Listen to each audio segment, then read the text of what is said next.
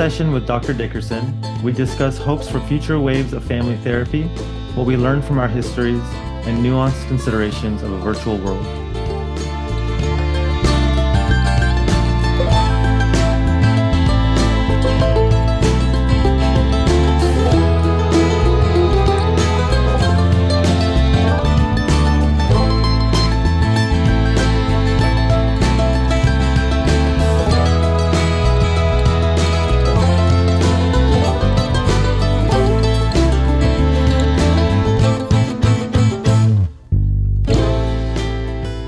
Welcome to the AFTA podcast.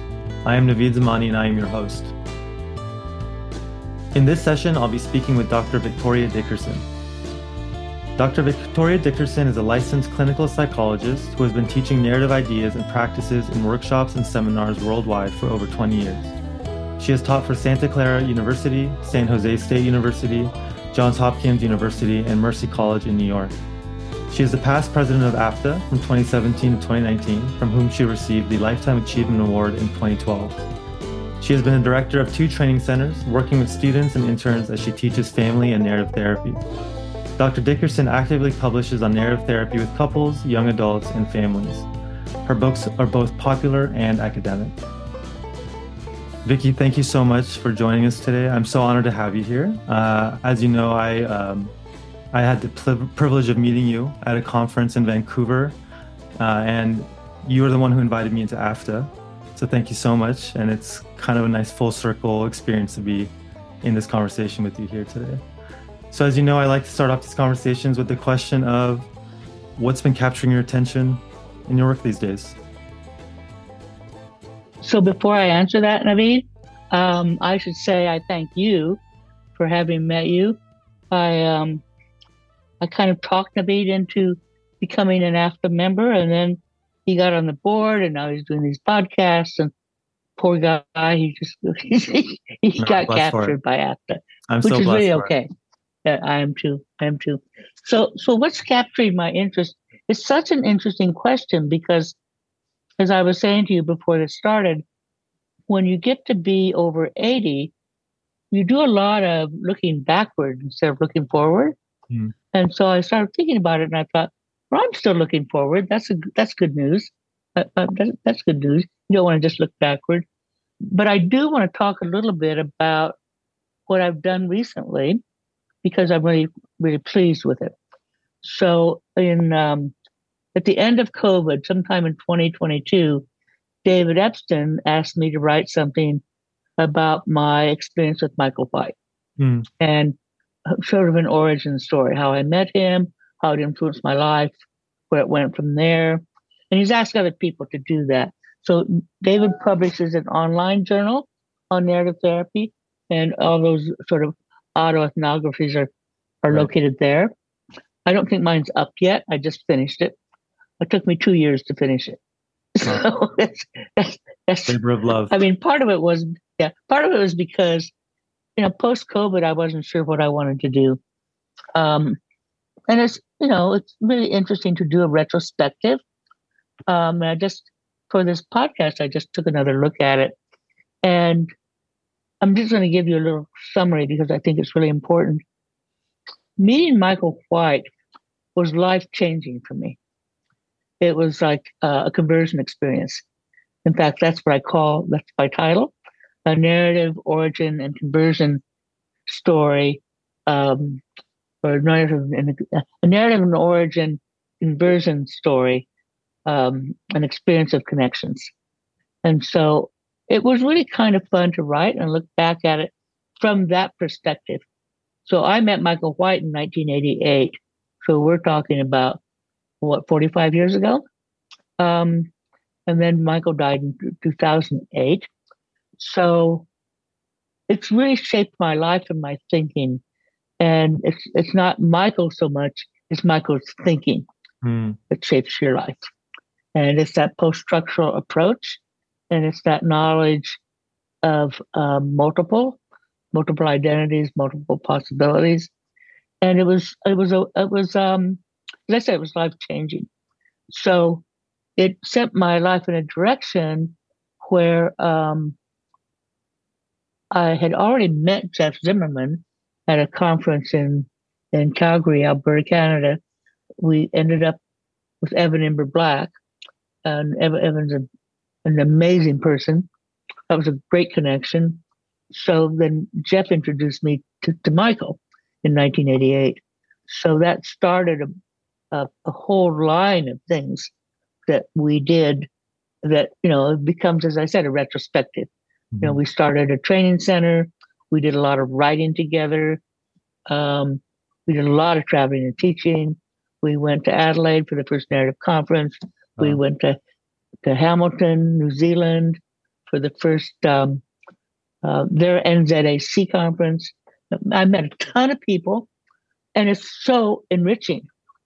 And yet, as I was writing it, I realized that one of the things that influenced me, kind of a trajectory I wouldn't have actually expected to happen, because I was really connected to the narrative community.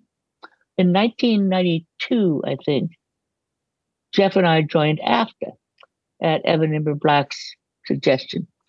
And she'd been suggesting it for some time. She was president of AFTA. She got me involved in being the program chair in San Francisco in 1996. It was an absolutely wonderful experience. And Evan's very, very good at promoting people. What happened, I think, is that I got very connected to the AFTA community, which was also life-changing. So instead of just being, as I say, a one-trick pony, just being involved in narrative ideas, which I didn't ever lose, I was now with a wider community who had multiple ways of thinking, not all post-structural, not all in the same way of thinking that I was. But these connections were important because it helped me really ground the idea, not just the idea, but the knowledge that we have multiple ways of talking about things. And none of them are truth. They're just ways of talking about things. So it was, one of the things I said, probably shouldn't say this. One of the things I said in my autoethnography is that I felt like I was a subversive influencer, which was good for me because I made lots of friends in AFTA.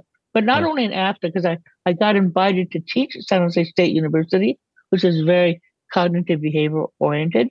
And yet I was well respected for my way of thinking, because it was always like, I never came from a place of, I'm right and you're wrong. I always came from a place of, what you're doing is interesting. I want to know more. And this is how I think about it. And that's been really heartwarming for me, because it's allowed me to have lots of friends, lots of people that I can connect to, and that I still am connected to. People I still call, people we share ideas, and I thank the AFTA community for that happening. And it's possible. It's actually possible anywhere, but because the AFTA community is a smallish group of people who are really good thinkers, it's possible to have connections. Now, those connections are less possible now because so much is virtual. I guess maybe some people say it's more possible because it's virtual. But that's one of the things I'm interested in writing about, actually, is how virtual learning has helped us and hurt us. So anyway, that's one of my future things. But I just wanted to mention that autoethnography because it was really fun to write, and it was fun for me to go back and re-experience the fact that these were really good connections for me, and they continue to be. And you don't have to be stuck in one way of thinking, for sure. The other thing I did, I want to mention. So Evan, I got an email from Jim Duvall. Jim is the editor of the Journal of Systemic Therapies, and they're doing what they're calling a classic edition, where they're republishing things that were written many years ago. One of the things they're republishing There's a 1981 article by Evan Ember Black, and the title is great. Evan's great at titles. The title is "He's Not Mad, He's Not Bad, He's Just Young." And it's a very interesting article because it was written in 1981, and it comes from a very strategic point of view. Mm. And where the therapist came up with a frame or a prescription and sort of talked the family into it so that the family could then think differently and be more helpful.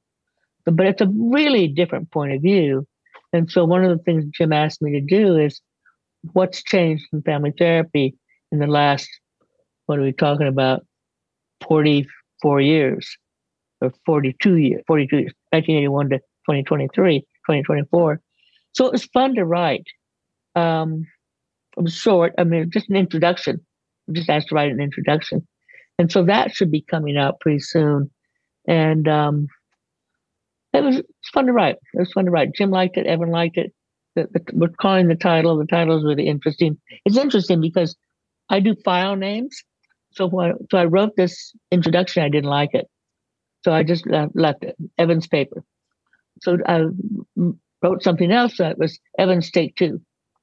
So Evan's Take Two, I did steal some stuff from the original paper, but I wrote new stuff.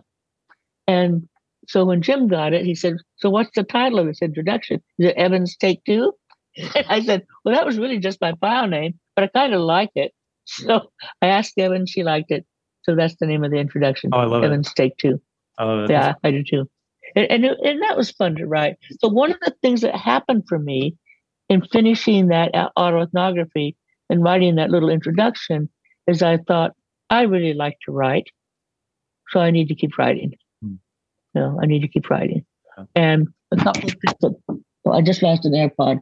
I did not want to lose an AirPod. But one of the things that came up for me was, what am I going to write? So the thing that I just mentioned is I actually wrote something in 2020 that Jay LeBeau, who was the editor of Family Practice at the time, asked several people to write articles about COVID and the experience of COVID and the effects of COVID. And that was kind of early on because COVID had just hit us all. Yeah. And so, grabbing my AirPod. So, what I wrote about, the paper's called, I can't remember what it's called, The Flip, Sustaining Complexities, et cetera, post-COVID or post whatever it was, post-isolation. And it's a little newish in terms of, because I was very kind of anti-Zoom at the time, but that's what we had. And so I really want to write something about what virtual learning, virtual therapy has done for us and what it's taken away from us, and how can we recapture the in-person physicality and physiology of therapy that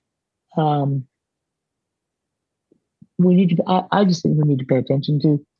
So that's one thing I want to write. The other thing I want to write is I've had a client recently who, when he left, when we finished therapy, he may come back, but just sort of intermittently. I thought how some clients help us be better therapists. So how do we become better therapists? And how some clients are such a struggle, it's hard to stay a good therapist. So I want to write a little bit about that because I don't think that's been written about. and it's hands-on. It's in the room instead of just theory. Right. It's like, yeah. Anyway, that's.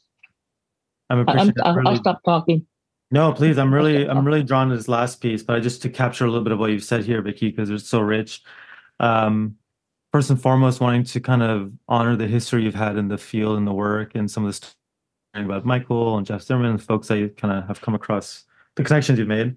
For someone like me, it's kind of hearing those stories. It feels like when I hear stories about people going to like the first Beatles concert or like, oh, I saw Led Zeppelin, and I'm like, oh man, what a time to be around rock and roll, right? Right, Um, right. so I hear these stories and I'm like, oh man, what a time to be around family therapy. Um, Yeah, and then I just want to agree that like I'm grateful for my invitation and kind of community with the AFTA world. And yeah, I think I really value the diversity of ideas because I think, in my experience at yeah, least, being saturated too much in one bubble, whatever it is, can sometimes lead to a right. certain fundamentalism that like limits creativity. Yeah, And I think the right. AFTA community, even just through this podcast, hearing the different ways that people are talking about their work and their lives and their clients is really invigorating. So I think it's an important reminder or like encouragement for us to stay connected to other ways of thinking. And it makes me think of like, Yeah. back to my whole what a time for family therapy. One of my favorite videos is that debate, or not debate, but like that conversation between uh Michael and Sal. it was Michael and Sal. Chin and Yeah, Michael White. Michael White and Sal Manoukian. Yeah, yeah. Yeah, I like know it's a good one. great Yeah, stuff that people are having these like arguments and discussions. And sometimes I hope that we can continue to right. have those despite the social divides that we kind of seem to expound upon Yeah, now. the polarization. Yeah, I do want to say that, like, Vicky, it seems, especially in your more recent writing, and just what you were just saying here, that's a lot of your attention is kind of around the contemporary landscape of family therapy as it relates to like the virtual format, right. Zoom. I'm thinking about like AI, and how that's going to Oh become. God, yes, absolutely.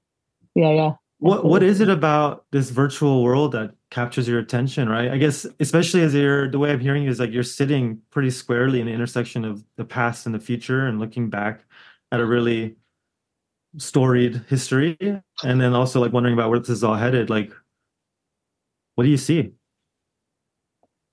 I'm glad you brought up AI because I've been reading a lot about it. I mean, it's just one of the things that I value about my way of thinking is that I always want to learn something new, and and I kind this is kind of arrogant what I'm going to say, but I feel like I'm really good at catching the next wave. Mm-hmm. So I'll give you an example of that.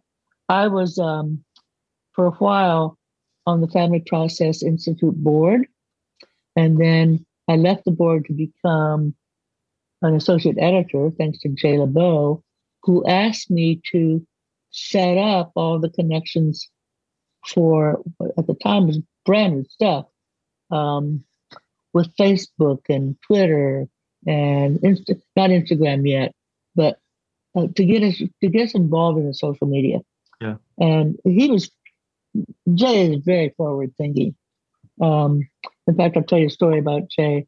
So I got the Lifetime Achievement Award in 2012, and then I kept doing stuff, now 2024. That was in your So retirement. You Jay didn't got, get the achievement yeah, and yeah, say that's yeah, it. yeah, exactly, right. And so Jay got the Lifetime Achievement Award, I don't know when, 2016 maybe. And he's when he got it, he said, Vicky tells me this is not the end of it. You can still go on, which is really true. This is not the end of it. But Jay is very forward thinking. And so he got us and he got me to get us involved, the Family Process Institute, with all the new social media stuff, which I did for a while as associate editor, and then I talked them into hiring me as a social media person, social media strategist. So I did that actually until I became president of ACTA, and then I was doing too many things. But one of the things I wanted to do was to set us up to do podcasts. And that was before podcasts became a thing. Now podcasts are a thing. So I really value the fact that I can look ahead. And so when you ask me about the virtual stuff, AI, um, Zoom, what we're doing, it's like I want to pay attention to that. I just want to pay attention to it. It doesn't mean I have any right now. I don't have any answers. I just think it's interesting stuff, Yeah. and I think that's what keeps us all going. It's just what's interesting. Yeah. Well, let me ask you this if it's okay. Because I have a complicated relationship with technology. I think, well, That's a whole nother conversation. But what I'm trying to get at here is that Go ahead. I suppose like I relate to your position of like when kind of the Zoom stuff was coming out because our shared colleague Gerald Monk I think also is pretty good at catching future waves and he I think so kind of too. predicted Yeah. the Zoom Yeah. thing pretty far ahead of COVID and as it was happening. And I was a bit like reticent for this kind of the Zoom stuff a little bit. And like we are, for listeners, you and I are meeting on Zoom in different locations, like taking full advantage of these Right. technologies. And I Of feel course. Of course. sometimes I can be vulnerable to getting into a bit of a conservative position around technology. So in an effort to have a more nuanced conversation, at least with Zoom, since AI is just playing out right now, what do you Yeah. think by your personal assessment, what are the kind of the helpful aspects of Zoom that should be really considered and maintained? And then what are the limitations that Zoom or like virtual platforms bring into the family therapy Yeah. world? I mean, Cautious that's about. really what I've been thinking about. I mean, I know two different sets of people. One would be a set of people who did not use Zoom. They had offices, had people come to their offices. There was no other way to do it. Once COVID hit, they had no other option except to learn to use some sort of virtual platform. Now, I was lucky because I'd used Zoom with AFTA. I'd already used it. Um, so that's one set of people. And my colleagues in New York are in that set because New Yorkers, if they don't have to travel, they're not going to travel. They're going to use Zoom. The other set of people are younger therapists who are just coming into the field who only know Zoom Mm, or they only know Zoom as the better option. I mentor a couple of students at Mercy, it's Mercy University now in New York, and they work in an agency or they do their internship in an agency where they have very few in-person meetings. And it's because Zoom's so easy. You don't have to travel. You're right there.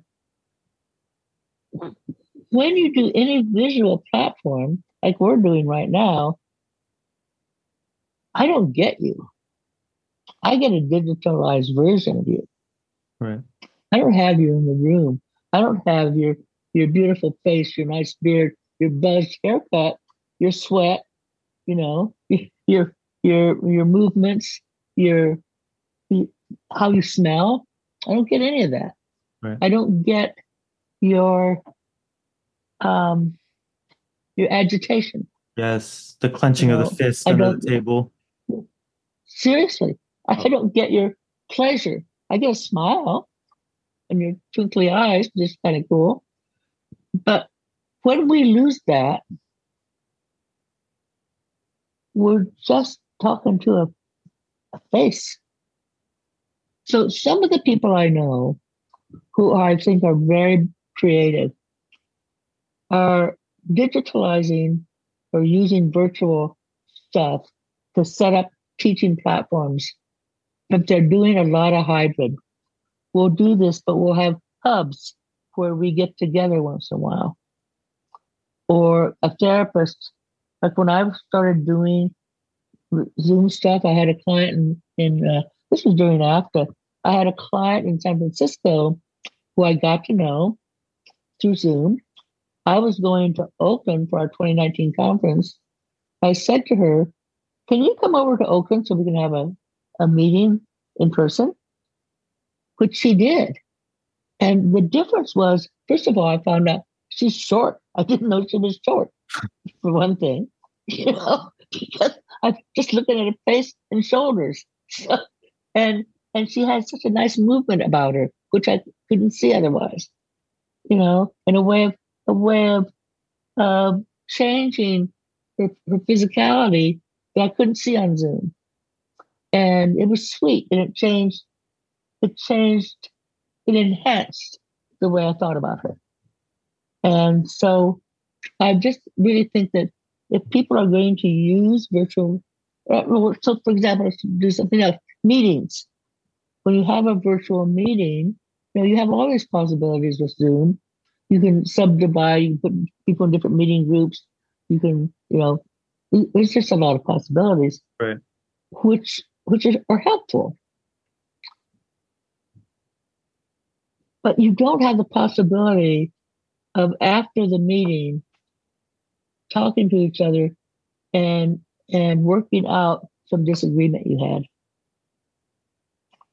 You don't have the possibility of going out in the parking lot and throwing a football around.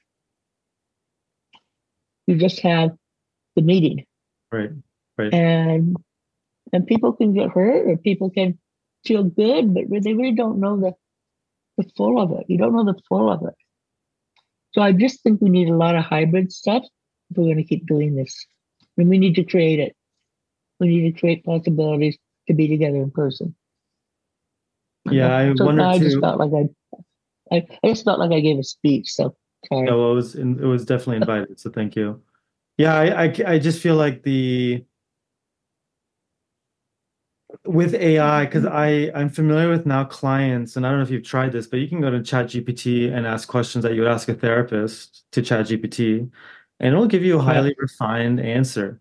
So in terms of Right. like the linguistic necessity, or maybe not even linguistic, like the things that we might want cognitively from a therapist, AI can do. Uh, So there's maybe something Interesting. about Yeah. Yeah. I see your distinction coming. Right. there's something about the affect and the movement. And my concern with AI, or not AI, sorry, with the Zoom platform too, or the virtual platform is I think it individualizes context more than it makes relational, Right. depending on the circumstance. And I Right. think I've Right. heard my colleagues sometimes position it as better for the client when it kind of seems like it's primarily better for them, the therapist. Oh, yeah. Yeah. Yeah. I see that. I I don't understand want to be that. critical because at the same time, like for example, I work with couples in violence, and sometimes having couples who have a history of violence be in therapy together in different locations on Zoom is really quite useful, especially for some of the safety Yeah. considerations. Of course. Of course. Yeah. Um, yeah. The last thing I'll say too about that, sorry, Vicky, now I'm on my own rant here. It's all right. That's what I like about your interviews. So here we go. I remember I want to tell you. teaching, apologies. Go I ahead. was just going to say real quick. I remember teaching a class, it was a cross-cultural counseling course. So we'd have some intense conversations in that context online during Sure. COVID. And as tough conversations would come up, people would turn off their cameras. And then they'd come back when they settled down a little bit. Uh, But like there was something about the richness of a reaction that we were losing because people uh, wanted to limit their reaction. how So I wonder about interesting. that too. So, anyways, these are just a bunch of like memories and thoughts, and yeah, curious So about how. Please. I had a client, a youngish guy, well, youngish, I think, young in his mid 50s, I think.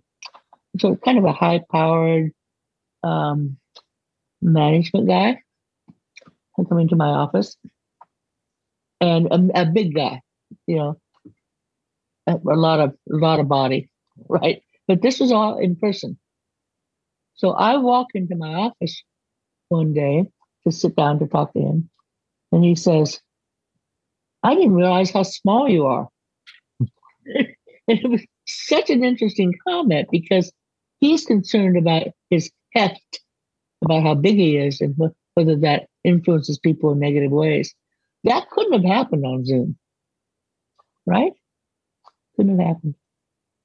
So it was pretty funny actually. Didn't realize how small you are. So it's Well, funny. as you're watching like this new generation kind of cruise through, and as you're supporting them, I just selfishly I'm going to position myself as a new generation, even though my grays are probably upset at that positioning. But let's say I'm in a younger generation. What are some like Right. things that you might want us to like keep an eye on and be careful of, or and things that you're excited for in this kind of upcoming wave? It's so interesting question. Um, so my goddaughter, and I think a lot of maybe people who are working in some kind of management position and working with people of all ages is quite interested in the difference between Gen X, millennials, Gen Z, boomers, and the difference that they bring to to conversations and to life and to organizations. And she's good at that because she has to navigate all of that. And I'm not a big believer in that kind of categorization, but there's something about it that's helpful, I think.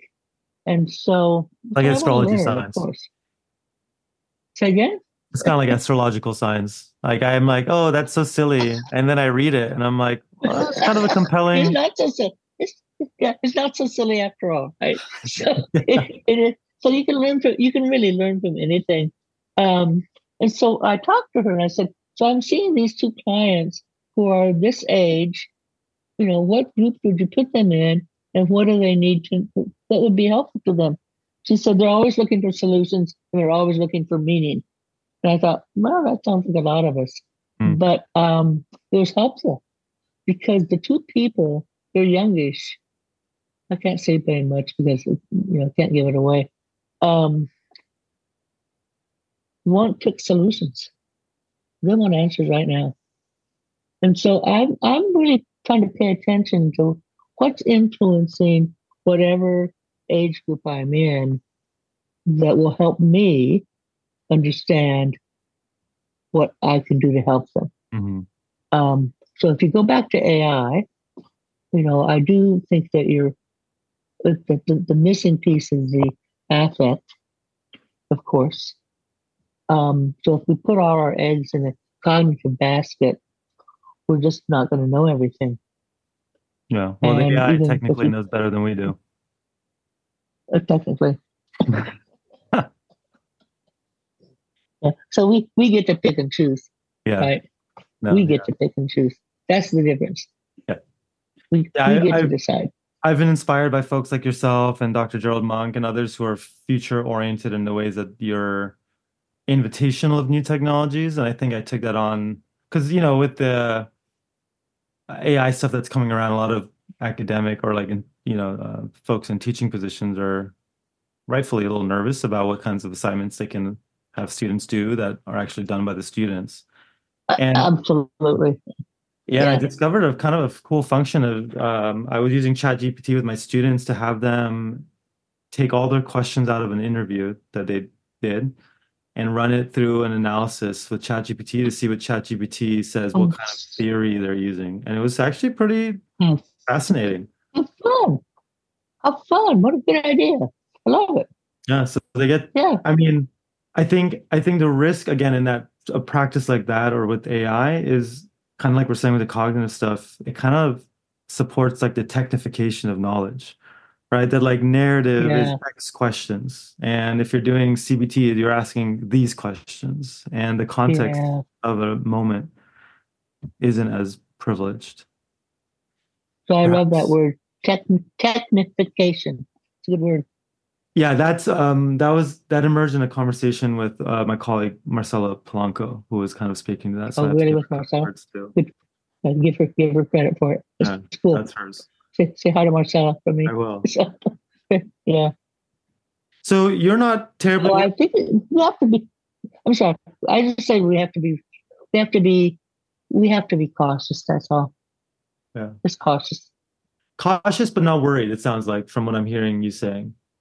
Well, that's how I think. I was going to use the word careful, but I use the word cautious instead because it's a little nuanced. Um, Worry doesn't help, right? The worry is not going to help. Yeah, Caution might help. yeah, yeah, yeah. I'm thinking about maybe, It's exciting. It's exciting, Navid. It's exciting time. I'm thinking about the usage of the word careful that is prevalent in narrative, like the Right. care dash full. Right. Yeah, just used with care. Yeah. Yeah. So, Yeah. Vicky, as I look to yourself and folks who I consider mentors or perhaps various images of what a future for a therapist can hold, Um, what does therapy or kind of like your career look like in your 80s? What have you come to discover about what you do? Because I kind of think of jazz like, I'm sorry, about therapy like a jazz musician. Like those Of old cats course, are of course. really good. Like that's who you want to Right, see right, perform. right. So there's a term that Bill Madsen created. It comes from a jazz perspective. I'm trying to remember what it's called. Disciplined improvisation. Yes. Isn't that nice? Disciplined improvisation. And I think that's where we are. But maybe we've always been there, but the challenge is more noticeable right now. And the thing you talk about in my 80s doing therapy, the advantage I have, I mentioned this to you ahead of time, is I have more time than I used to have. I used to feel like I had no time. I have more time, and when you have more time, you have more time to reflect. So the question is, what are you going to reflect on? What are you going to spend your time thinking about? Um, I'm, and it helps me because when I think about my clients, for example, I think about how can I be a better therapist, which is not a bad way to think, you know? And so when I read something, I think about how do I learn from this? How do I critique it? What do I know that helps me learn from it? So it's really a nice time of life, quite honestly. Not as busy as your time of life. Yeah. Yeah. Well, I look forward to some slowness at some point in my life. For folks listening, we're in February 2024. No, we're in January 2024. What am I talking about? And I have a I baby. know you're jumping ahead, Navid. Yeah, You I'm have a looking baby forward. coming. Yeah. So I'm thinking about your slowness and reflections, and I'm like, oh man, that would be quite the luxury. That's gonna be hard to come by. That's gonna be hard to come by. Yeah, yeah. Just let's hold your baby and reflect, right? Well deserved for sure. Well, Yeah. Vicky, it's such a pleasure to be with you here today. As we're kind of rounding out our conversation here and kind of like your long legacy with AFTA too, do you have any hopes for the AFTA community and kind of its future? If that's an okay question to ask Hmm. you. No, it's a great question to ask. I think after undergone some, well, obviously undergone some changes in the last 3 or 4 years that I think are hopeful. Um, and I hope it can bring more people in who are interested in AFTA as a community. Yeah, I think that's what we had always had to offer. If people call it a professional home, I hope it continues to be a professional home. So there's certainly a group of people who are in my cohort group who are or a bit younger who hold a lot of the history, and they're still available to younger people to learn from. yeah, But I really hope that there's a cohort of younger people who create their own kind of after identity because everything changes. Might as well change it in ways that you would prefer. right. Yeah. So, Yeah, it's beautiful. And I think in the context of our conversation about just the quickness of technology and what kind of context that we tether ourselves to, whether it's the seasons or the moon or social media, that a community like AFTA can tether us nicely to, yeah, each other and some professional practices that are socially just and forward thinking and ethical. right, right, and ethical. And I like the word tether. Absolutely. Yeah. Well, thank you so much for being here with us today, Vicky, Dr. It's Dickerson. It's a pleasure. a pleasure to be here. Thank you.